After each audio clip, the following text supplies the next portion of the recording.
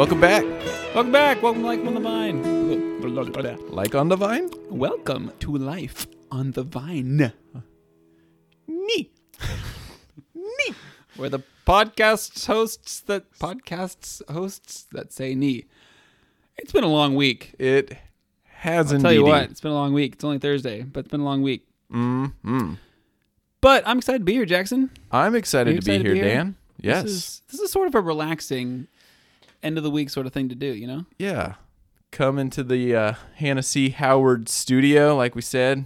Nice homely place. Oh.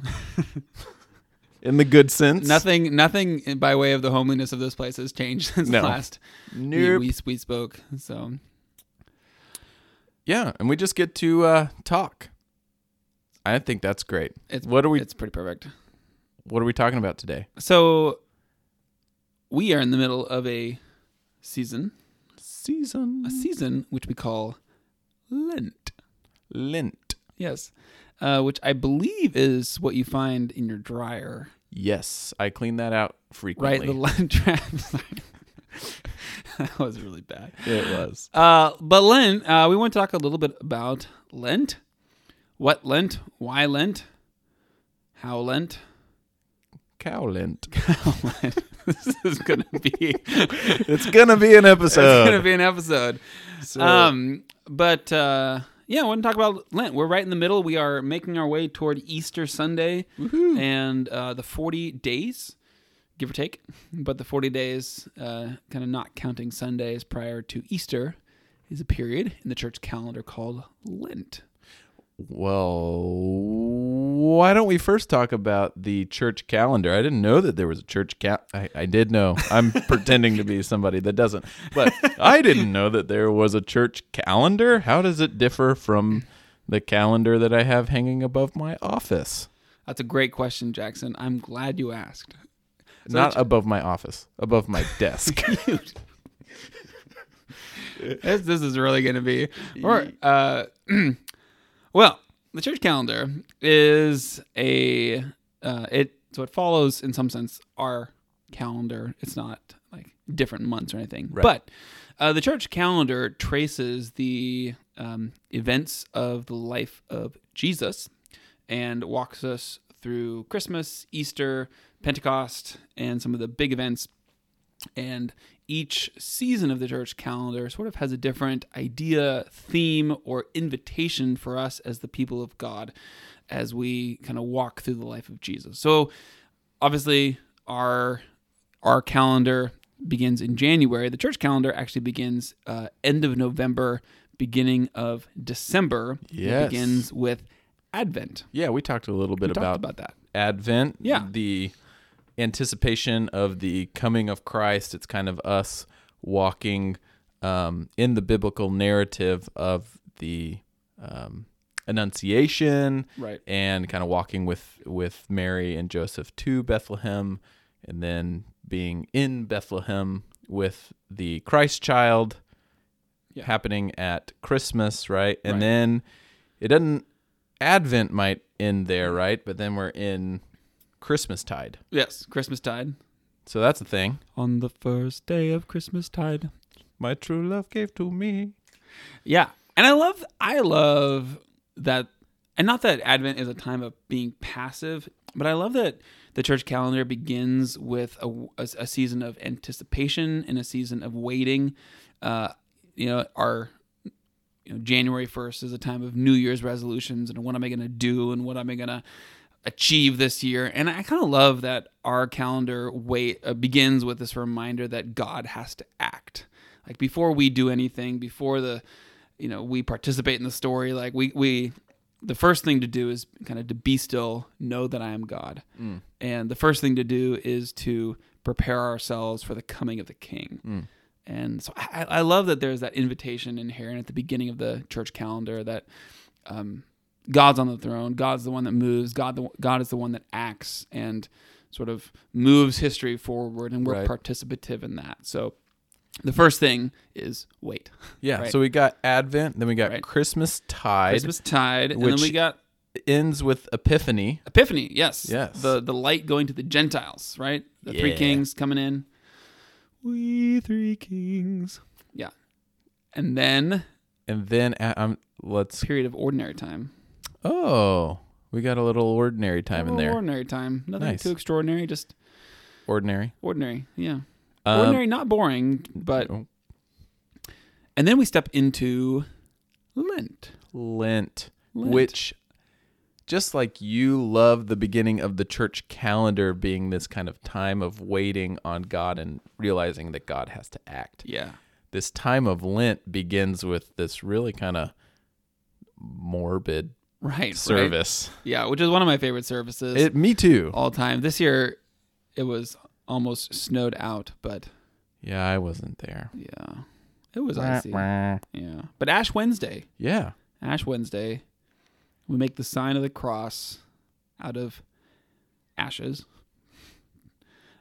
which are usually ashes taken from the palms, from Palm Sunday are burned, and then those ashes are used to put on people's heads.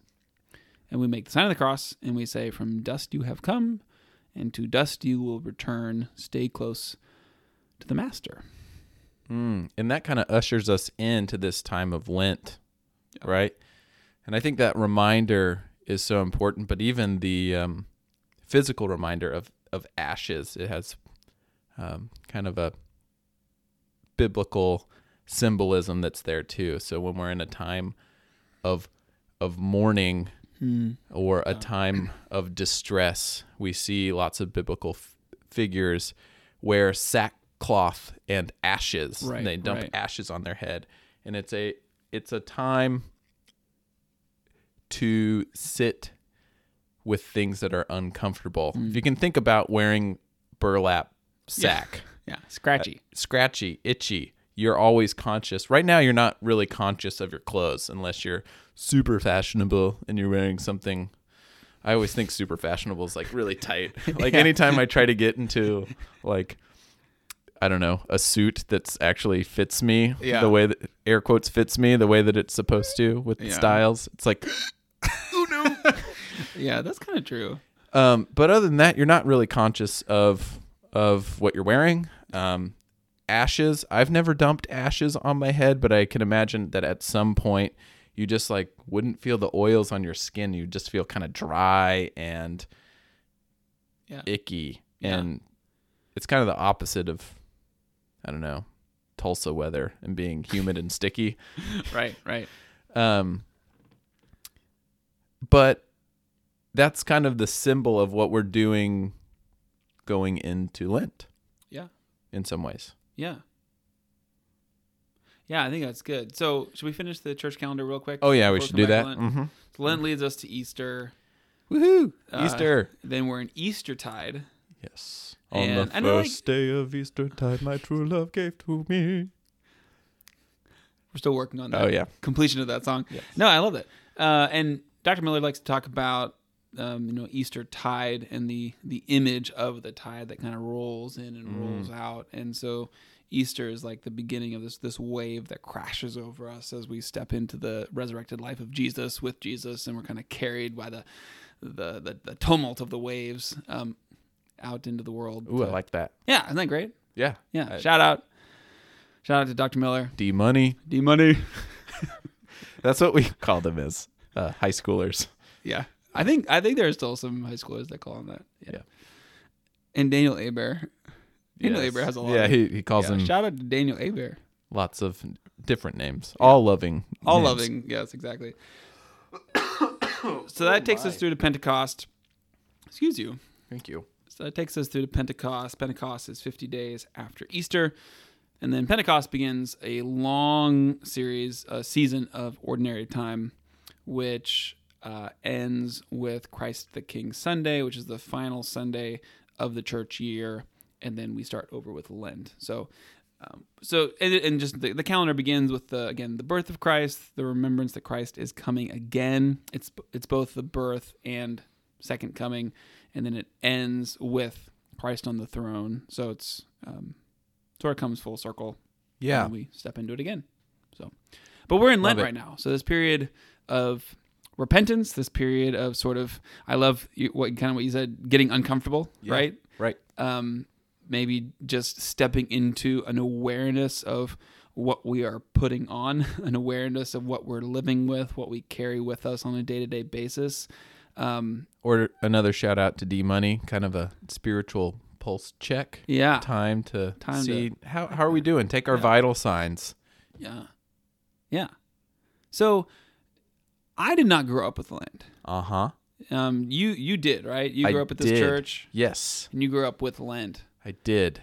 Let's just talk a little personally. What has Lent meant for you in your life? What does it mean to you now? Yeah. What do you see as the kind of the value of Lent as you think about your own journey of faith? Well, per usual, you ask lots of questions in one. But to it's a gift. Start, it is a spiritual gift. A spiritual gift of questions. It's true. It's like small group 101, what not to do. But well, open-ended is good. Open-ended is good, but usually it's one question at a time. Yeah, it's one question at a time. I always get that. I ask my series of questions all looped into one, and then inevitably there's a pause, and then someone says, "Can you repeat that?" But let me take a stab at it, or stab at them. Lent has meant a lot of things to me in my faith journey. So probably starting out, I was really first aware of Lent probably when I was in late elementary school, maybe middle school. And it was like, okay, well, what are you giving up for Lent? You give something up for Lent, and then you get it again on Easter. And it was like, oh, okay, cool. Well, I'm giving up candy. Well, I'm giving up video games. I'm going to limit myself to 30 minutes of television or whatever it is. And that's kind of what it was. It was this practice of obedience of giving something up. So essentially it was baby steps into fasting, the concept of fasting. Right. I didn't particularly know exactly why I was doing it. And then I had some friends that were like, well, on Sundays you get to cheat and you don't get to do this. Yeah. And I'm like, whoa, that doesn't seem right. Yeah. And then as I grew older, some people adhere to that, and it's not cheating. It's just that Sunday is feast day. And it's like Christ has come on every Sunday. It's a reminder that we are living in an actual post-Christ resurrection and ascension world. Yeah. And so we... anyway, I'm getting a little bit ahead of myself, but yeah, no, that's good though. So kind of as my understanding of Lent evolved, it's kind of taken on some different meanings for me personally. I think a lot when I was in high school, it kind of became this set aside 40 days of obedience that helped me kick a sinful habit. Like it kind of took stock of my life and is like, what is not good here? Yeah. Okay, well, this is not good. Lent will be a good time for me to like get rid of that. Right. And to work on that. And sometimes that's how I would use it most of the time, kind of in high school and probably the first part of college. But then when I got to the first part of college, I kind of was like, well, giving up stuff is lame. So really what I should be doing is adding, because as much as I have sin in my life, the thing that really I should be focusing on is other spiritual disciplines in my life, and those are lacking, so I need to add those in. So it was kind of a launching point to add in a spiritual discipline. Yeah.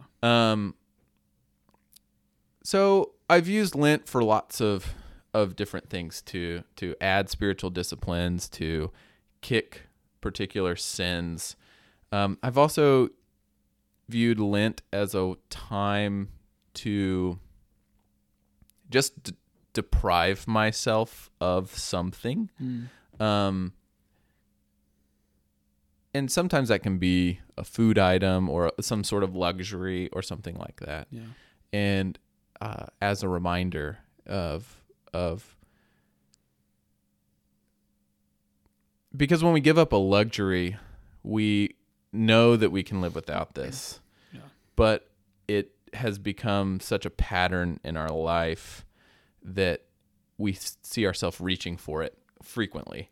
And it's not necessarily a bad thing to have that luxury in our life, but what can that reaching for that something that's not there anymore or that I can't have, what does that actually remind me of? And so then I can look to Jesus every time I'm reaching for coffee or every time I'm reaching for Instagram or every time I'm reaching for something, and that turns me back. Excuse me, I'm very burpy today. That turns me back to Christ. So I've used it as kind of a reminder. And then more recently in my life, just kind of, and I can speak a little bit more on this a little bit later, but more recently in my life, I've kind of come to realize that God has worked a lot in my life in the times of what I would call desolation, or in the times of stripping away where I don't have something or where I long for something. Maybe in the valley, in those areas, I find myself really drawing closer to God.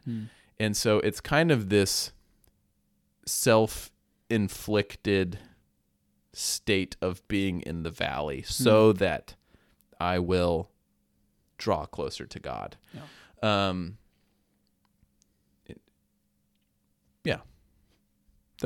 That's kind of how it's evolved in my life in different ways that I've used it. None of which I think are bad or that I've grown out of. I think obedience for obedience sake in fasting and practicing fasting, no matter what it's from, is a good thing and something that I should do frequently. I should be fasting from things. I think adding spiritual disciplines or adding to my current spiritual disciplines is always something I can be doing and is good. I haven't outgrown that either. Right. Building in little reminders for me to turn to God throughout my day. I haven't grown out of that either, you know? Yeah. So all those things are different ways that I've learned to use Lent. Yeah. What about you? Not growing up with Lent, coming into a tradition that does practice Lent. Yeah. How has your understanding of that and your practice of that changed over time? Yeah. So I did not grew up with some aspects of the church calendar, but not Lent as a typical practice. And so it was probably college that I began sort of observing Lent. I went to an Anglican church for a couple of years in college. And so I'm trying to actually remember exactly when I started sort of, practicing Lent. But it was probably around the time that I started going to an Anglican church. And it was sort of a strange thing for me initially of like, what is this? Why is this? What are we doing here? Why do people suddenly not like dessert anymore? Why is no one eating French fries? But I think it was, so I would say the spiritual practices that I had in my life growing up were prayer, reading scripture, service, worship. But some of the kind of what you're talking about, some of the means of forcing yourself to go without, or sort of self-deprivation, or even just that stepping back and saying, are there things that I am attached to in my life in an unhealthy way that are getting in the way of my relationship with Jesus? Are there things, good things, little things that I maybe have become dependent on, or I think I need, or even I think I deserve, or, are there little things that kind of are creeping in? And slowly maybe chipping away at some of the aspects of my relationship with Jesus. So for me, I mean, early on, I usually would give up. I gave up coffee like 5 years in a row for Lent. And just because I really liked coffee and was probably becoming somewhat addicted to it or dependent on it, I gave up.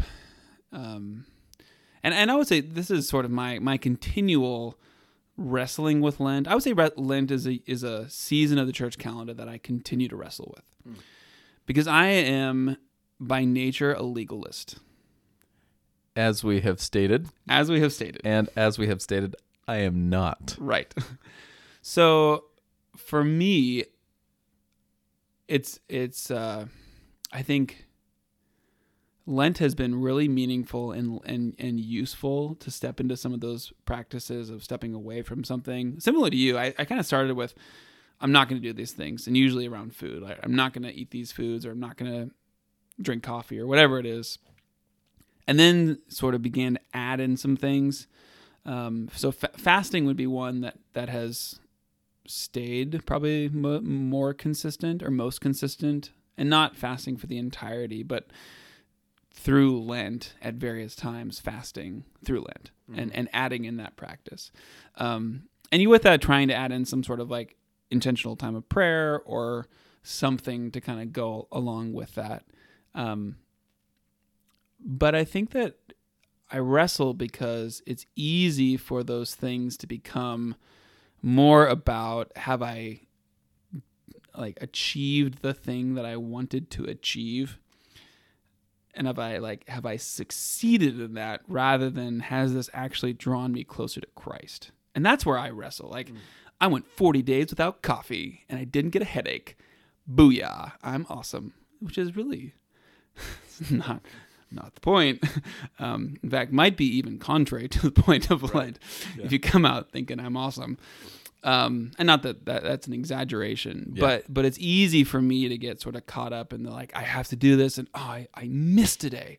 I gave in, and instead of, which is just sin with me, right? Does that drive you back to Christ? Does it drive you to the cross?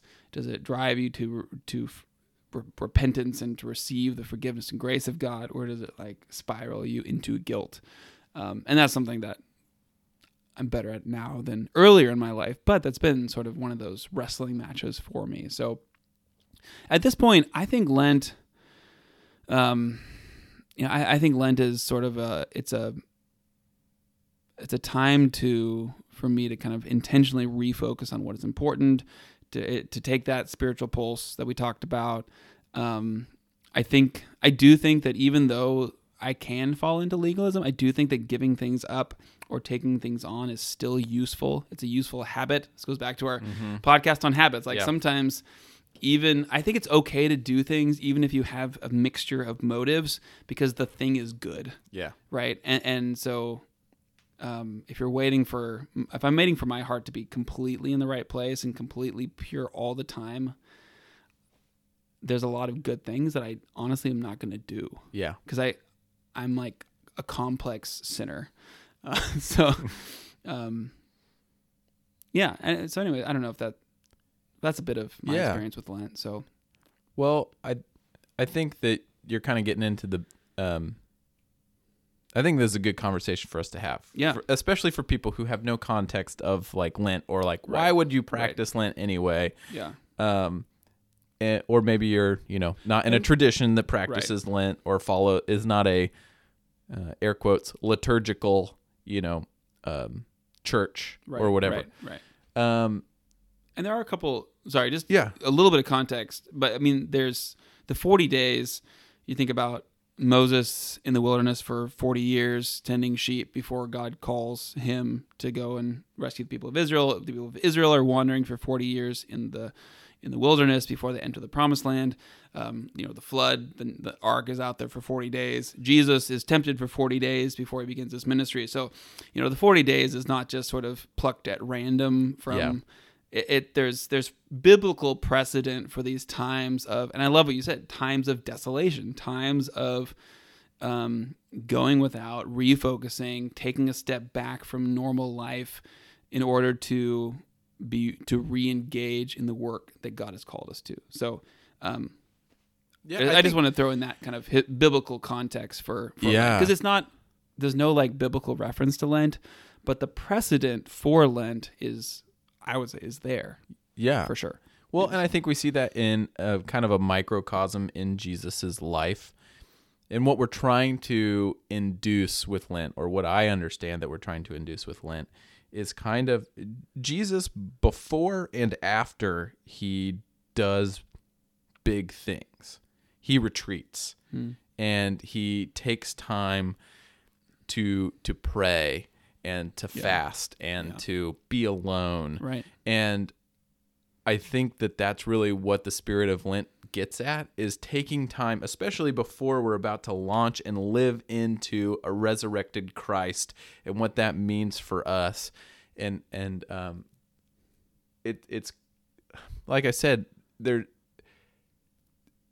for me, it's really helpful to induce this time of desolation, to spool up for living out my life in Christ as through a risen Savior, and in being able to enjoy all those things that have happened. It's a time of introspection, and the best way that I've found to do that is to deprive myself of something. So,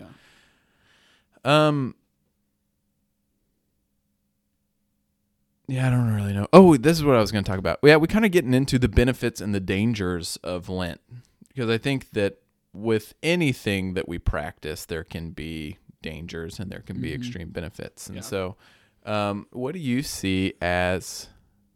Well, I guess you already told us what one of the dangers is that you can fall into kind of legalism, right? Yeah. Do you see any other, quote, dangers of Lent? I think the other one for me is that it's easy to compartmentalize our faith. And so I think that, microcosm would be, we come to church on Sunday morning and that's our time to be holy, quote unquote. Yeah. But Saturday night, all bets are off. Woo! Or, we spend the weekend at the lake, and what happens at the lake stays at the lake, but then we come to, like that sort of compartmentalization where does worship have any impact on the rest of our life? Right. We go to worship on Sunday, and then Monday we're in the office and yelling at our coworkers or something. And so I think that I do see a danger of, Lent is the 40 days during the year where I'm holy. And that's the 40 days. I'm working on myself, and then the rest of the year, I'm working on myself, and I live into Jesus's grace. Yeah, exactly. 40 years out of 352 is not bad, right? I mean, if I can, over 300 days of the year, I can kind of. Okay, I had to do the quick math. I was like 365. 365, yeah. Why did I say 352? I don't know what kind of year you're living in, but 352 days. Was it a leap year? I don't know. Several leap years. It's been a long time since I've no, but I get that. So I think that's and even the sort of the irony of, not that everyone does this, but Lent comes right on the heels of Fat Tuesday, Mardi Gras, right? Mm-hmm. So no, Mardi Gras. Mardi Gras. Yeah. So we can be gluttonous and binge the night before, and then we have ashes, and then we go for 40 days, and then we end it with, a giant family meal on Easter. Yeah. And not that that's like, I mean, it's good to celebrate, and I'm not bashing that, but I think, what does Lent have anything to say to the rest of our lives? Does Lent have any impact? Is it just a one and done, or is it something that's actually training us in holiness? Is it training us in obedience? Is it so I think that disconnect is something I see as a potential danger if we kind of get into that that mindset of compartmentalizing our lives.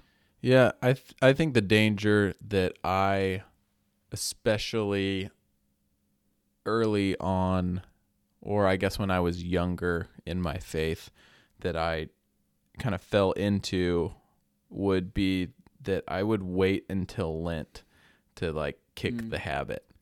Right. Yeah. It's like, oh, well, it's January and I didn't give it up as a New Year's resolution, but I've assessed this as not really a great thing in my life. I'll go ahead and do it until Lent, and then that's when I'll give it up. Yeah. And then that might have an effect for the rest of my life or like the rest of the year, because I have, if you practice something for 40 days, it's like we talked about in our habit. Yeah, it can become a habit. It can become a habit, right? Yeah, right. And so kind of using Lent as a, I don't know, like a spray and wash for sin. Yeah, totally, totally. So that would be what I would consider a danger of Lent. I'll say one more, and this is just while I think, and again, speaking from my own experience, and not that all of this was bad or that I shouldn't have done it, but I think that just to take sort of one of the stereotypical things that people give up for Lent, and this is not a critique of anyone that chose to give this up for Lent. So this is really more speaking personally, right? But like sweets or sugar, that's a really typical thing. And there's a lot of even good, might say biblical reasons. I just even waiting on the celebration of Easter and stepping into some of that desolation. But also, I've experienced in my own life, like, again, sort of unhealth, like, you know what, I should be eating less sugar because I want to be more fit. Mm-hmm. And so I'm going to use Lent as a chance to get, and as an excuse to get like in better shape.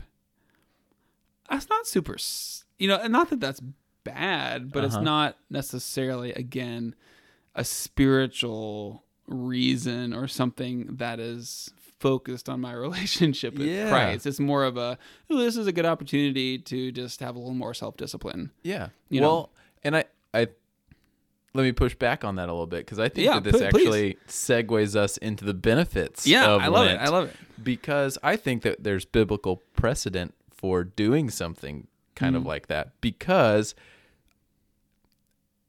I may not understand or agree with all of God's laws, but God's laws are all for human flourishing. And a lot of times now, in the last, I'll just say 10, 25, recent memory, we're actually discovering why some of God's laws were actually like really beneficial. Yeah. No, just even some, this is not something that was discovered in the last like 25 years, but some of God's laws around food and how you could cook food and prepare food and what foods you could not eat because of kind of primitive cooking or primitive food storage and all that stuff. Yeah. It was a kosher law, right? Yeah. But it was actually protecting the people of Israel from salmonella outbreaks and like E. coli and all sorts. Maybe not E. coli because they could eat beef. And it's a beef thing, but it sometimes in just our obedience and in our discipline, that I get what you're saying, that it's not a spiritual reason, but it can allow God to work through that anyway for the goodness of human flourishing, and is not the goodness of the human body flourishing a desire that God has for us. You're calling me out on being a slightly dualistic. Oh, which is good. Oh, yeah. Okay. The separating of like spirit and body. Yes. Like what happens to the body doesn't impact the spirit. It's all got to be spiritual, right? Right. That's not a biblical view. Yes. Right? We're not dualists. So. Yeah. Yes, this is how untheologically trained I am. Yeah, I'm learning something. Yeah, no, that's good. I think that it is true. And sort of an aside, but it reminds me of, I've only seen one episode, but the very first episode of House. Ooh, if you've ever seen House, the very first episode, the patient, spoiler alert, but the show's been out for like 20 years, so spoiler alert on the first episode. But it's this like worm thing that she got from eating pork. Yeah. Right? Uncooked or not cooked enough pork. But that's exactly, a lot of those dietary laws have real life practical benefit that no one would have known. And I think you're right too. I mean, we are even that we are like, body, the physicality of our lives impacts the spiritual life and vice versa, right? I mean, even something as simple as sleep. One of my favorite stories is Elijah after the prophets of Baal, and he's like running away and he's super depressed. And the first thing that God does is to feed him and give him sleep. And then he feeds him and gives him sleep. And then finally Elijah goes to the mountain, right? Yeah. But like those physical needs are met. So that's a healthy pushback. But I also take your point in that and I think that it highlights kind of the different ways that you and I approach this. Right. Because you come at it from a more legalistic perspective, and that's something that you struggle with and that you have to intentionally move away from. Right. And for me, that's something I intentionally have to lean into. Yeah. Right? Is discipline and rules, and not just throw it out to God's grace and that's going to take care of me. And so live my life however I want. Yeah. I mean, that is my draw, like the draw of my heart is to go that way. So a lot of this is going to be different for each person. Well, and I love that. And I think, and again, feel free to push back on this, but I think this gets into me where, sort of a question of, if we were to ask, is Lent necessary? Necessary? Sorry, I won't finish that quote. Yeah.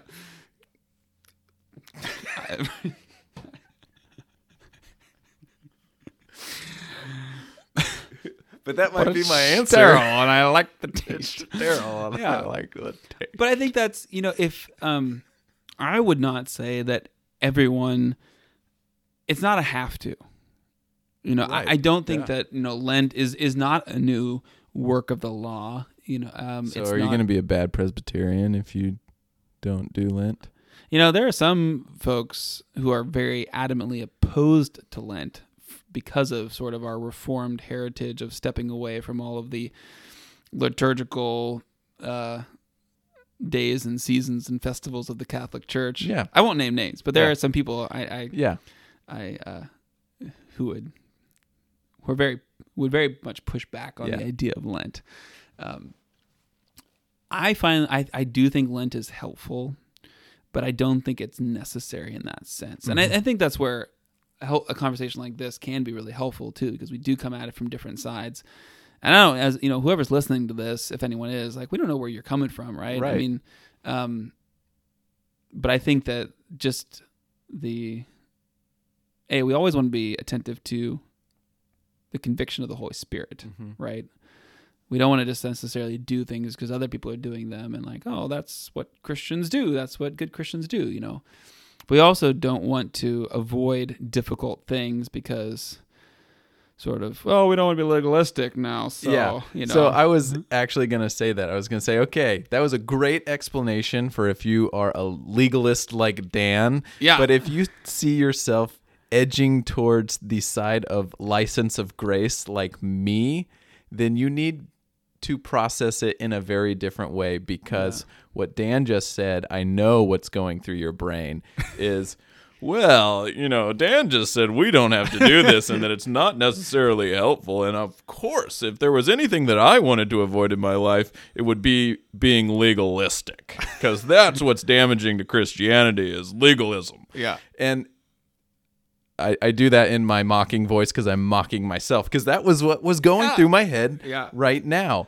And so if that is something that's similar to what was going through your head, my encouragement to you would be lean into this and lean into it hard. Yeah. Not because you have no fear of becoming legalistic. I mean, is it possible? Sure. You could become legalistic or approach this even legalistically. But the structure and discipline of fasting, which is a spiritual practice that we are called to, is not one that you would gravitate toward.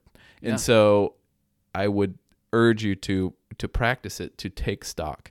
and to just try it and see if that has any effect on your spiritual well-being. Yeah. And I'll even say, I think that's excellent. And I would even say, if you are a legalist like me, I would say still do it and use it as an opportunity to let God work in the midst of your natural bent toward legalism, to work in you in the midst of something that is still good, right? I mean, I think about, as Christians, we're still called to holiness. We're still called to obedience. We're still called to, the work. Think about the older brother in the parable of the prodigal son. Like, the older brother, what the older brother was doing was not the problem.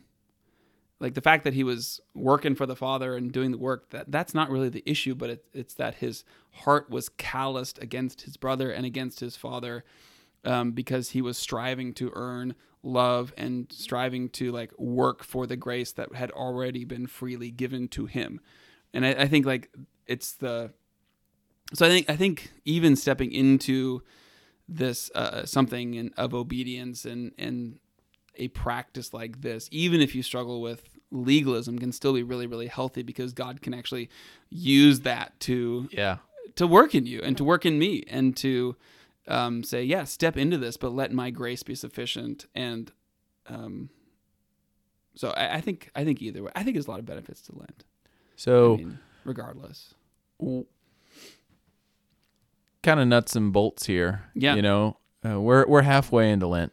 Ooh, halfway there. Oh, living on a prayer. You don't take my hand. It's COVID. It's COVID. I can't even reach you. Yeah. That's right. We're social distanced. Yeah. So we're halfway through, right? Yeah.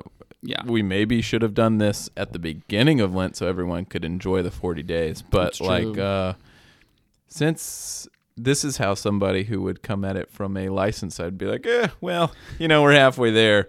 Might as well not do it. I'll catch it next year. Yeah. Is there any reason that we should do this now, starting now? Yeah.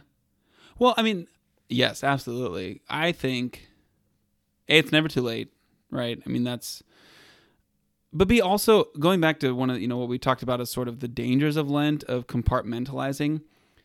I think Lent, to me is a great is a shot to the system. It's a great time to refocus, to have a period of the church calendar that stares us in the face and says, think about what is most important, and think about what you are focused on, and think about where your heart is, and think about your sin and the need to confess and the grace of Christ that meets you in that, and like be aware of these things and step into these things.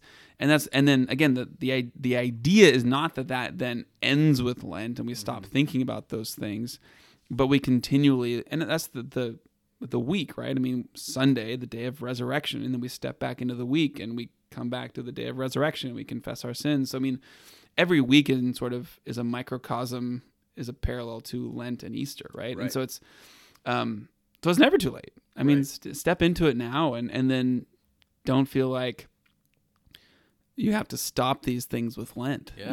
I would encourage periodic fasting throughout. Not periodic fasting like the weight loss diet thing that is like all the trend right now, but periodically fasting throughout the year. Yeah. And I honestly do truly mean like fasting, like drinking water. Yeah, absolutely. And not eating anything for the day. Like, I think you should do that. Yeah. I think that you should fast from, a lot of people during the time of Lent step away from social media because we see that as unhealthy.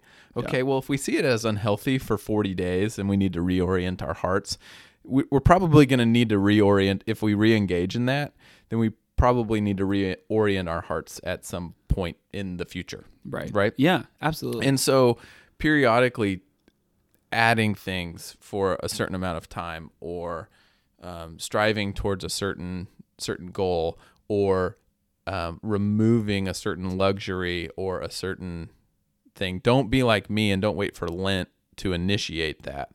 That's not really what the practice of Lent is for. Yeah. But step into that and live into that even after Easter, especially after Easter, too. And it doesn't have to be these big deals. Right. It can be small gestures of obedience, Right. small things that lead to greater obedience and that lead to a greater flourishing of our relationship with God, drawing us closer to Him. Yeah.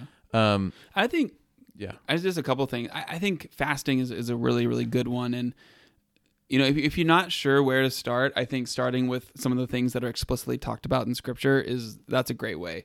If you're not sure, like, what should I give up? Or, just Jesus, we've been talking about this when we've talking about the Sermon on the Mount and such, that Jesus says, when you fast, don't be like the hypocrites. It's not if on the off chance that you fast, it's when you fast, right? The assumption is that you're going to fast. So, just maybe start there, start with just fasting and maybe a day a week or often sunrise to sunset, fast for that period and just see what God does in giving that thing up. We don't necessarily always need to be super creative about spiritual disciplines. Yeah. I think, especially if we're kind of stepping into this for the first time, I think that's really good advice. What was I going to say? I had a second thing. Something that First Church is doing is actually starting well into Lent. I think we're starting on the 21st. We're doing the H2O project. Yeah. And that's 2 weeks of a liquid I don't want you to hear that wrong. It's fasting from any beverages other than water. So it's still a fast where you get to eat, but it's bringing about awareness that we have. Not only do we have incredible access to clean water, but we have access beyond that to beverages that we just enjoy just for the sake of enjoying them. So this simple thing that we really take for granted is not something that all communities all over the world get to have. So through the H2O project, we've partnered with Marian Medical Mission, and we've done this since 2009, and it's a call to drink only water for 2 weeks, and every time you reach for a different beverage, you set aside the money you would have spent on that beverage and donate it for the purpose of digging and maintaining wells in a community around the world. I love it. That's awesome. Yeah. That's really good.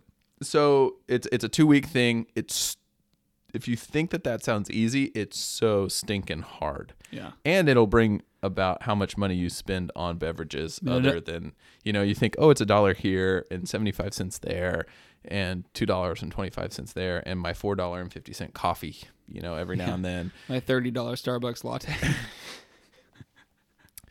But those things add up, and all of a sudden it's like, wow, I've got running water at my fingertips. Yeah. And I know that that's not like a super spiritual thing, but it's also something that it's a motivator, I think, and God, I think, works through that. So that's something that you can do. If you have no idea where to start, there's lots of places to start. Just take inventory of your life. Pray about it, because the Holy Spirit will convict you of something, almost guaranteed. Yeah. You may not want to give it up because you're like, man, that's 3 weeks of without that thing. That'll be really hard or impossible. Yeah. I can't do that. And the reality is you might not be able to do it, and you probably can't do it on your own. But this is an opportunity for us to lean into Christ and lean into the power of the Holy Spirit and learn to accept Christ's forgiveness and forgive ourselves and get up and pursue holiness over and over and over again. Right. Yeah. I was just going to say, like, radio or podcast, or not this one, obviously. Yeah, but don't other give this podcasts. one. Yeah. But we'll take a 2-week hiatus just for you. Just for you. But I think I know for myself, the amount of time that there's a lot of time in my life that could be in quiet before the Lord that I fill with noise. And that's not always bad. It's not like everything I'm listening to is bad. But if you go a week without listening to the normal things you listen to, I think that can be a eye-opening one. Word. That's kind of all I got. Yeah. I think the biggest thing is just do it. Pray, be attentive. Don't stress about it. Yeah. Don't get, there's not a right thing to give up or to add. There's not this is not about who can be the most creative and cool spiritual person. Who's the most who gave up the most, or I would even say, and again, this is not a critique of anyone that says to Facebook, hey, I'm getting off of Facebook and I'll see you in 40 days, because sometimes you actually have people you're interacting with and they want to know where you went, but you don't need to tell anyone. Yeah. Again, Sermon on the Mount, don't let your left hand know what your right hand is doing. Primary thing is between you and God and how God wants to work in your life. So give it a try, and that's about it. Yeah.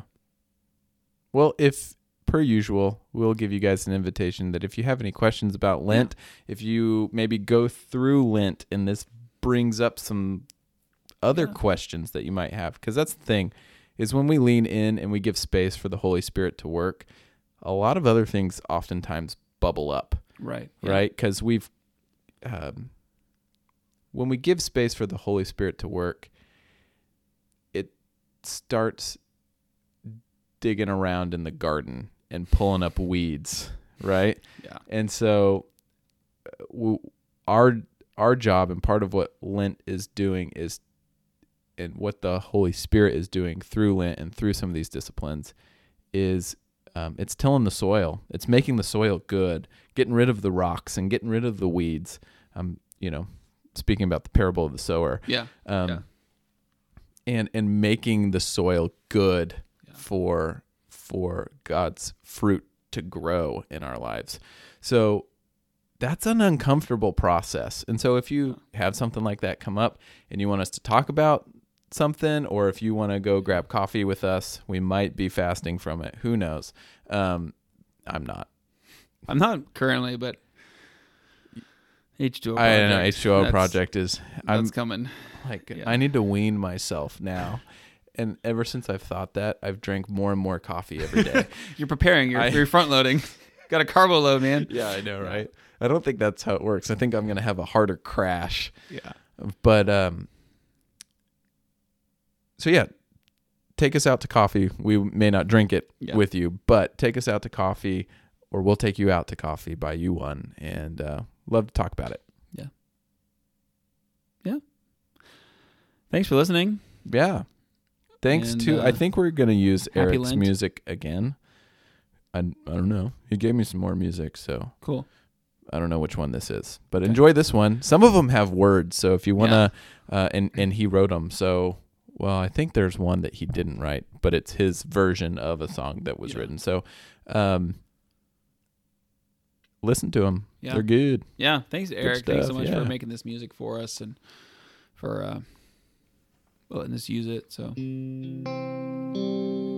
right. Happy Lent. Happy Lenting. See ya at Easter. Peace.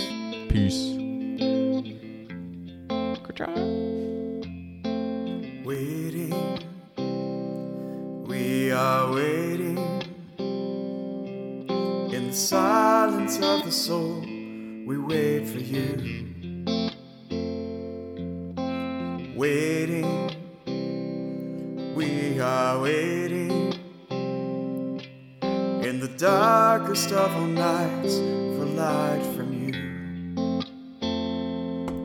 Repent, repent, for the kingdom is at hand. Call us up, call us out, make us new.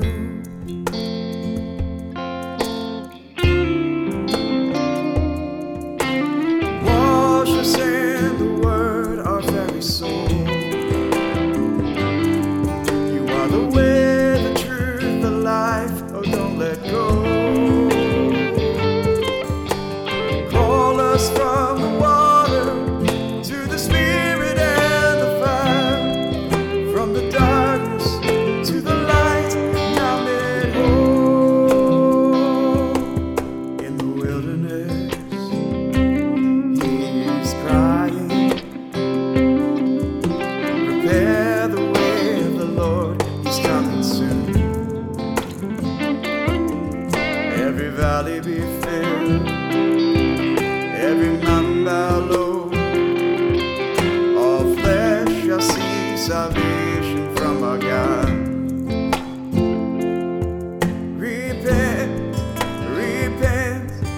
for the kingdom is at hand. Call us up, call us out, make us new.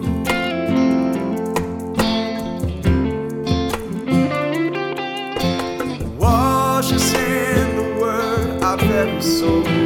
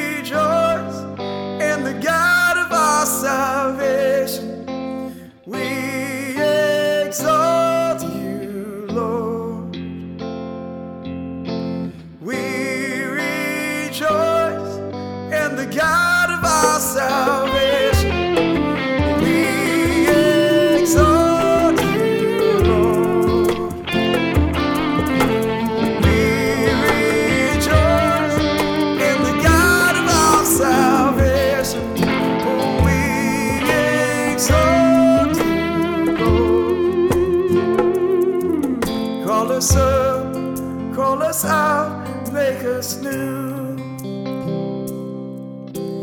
Wash us in the word, our very soul. You are the way, the truth, the life, oh don't let go. Call us from the water to the spirit and the fire, from the darkness to the light, now made whole.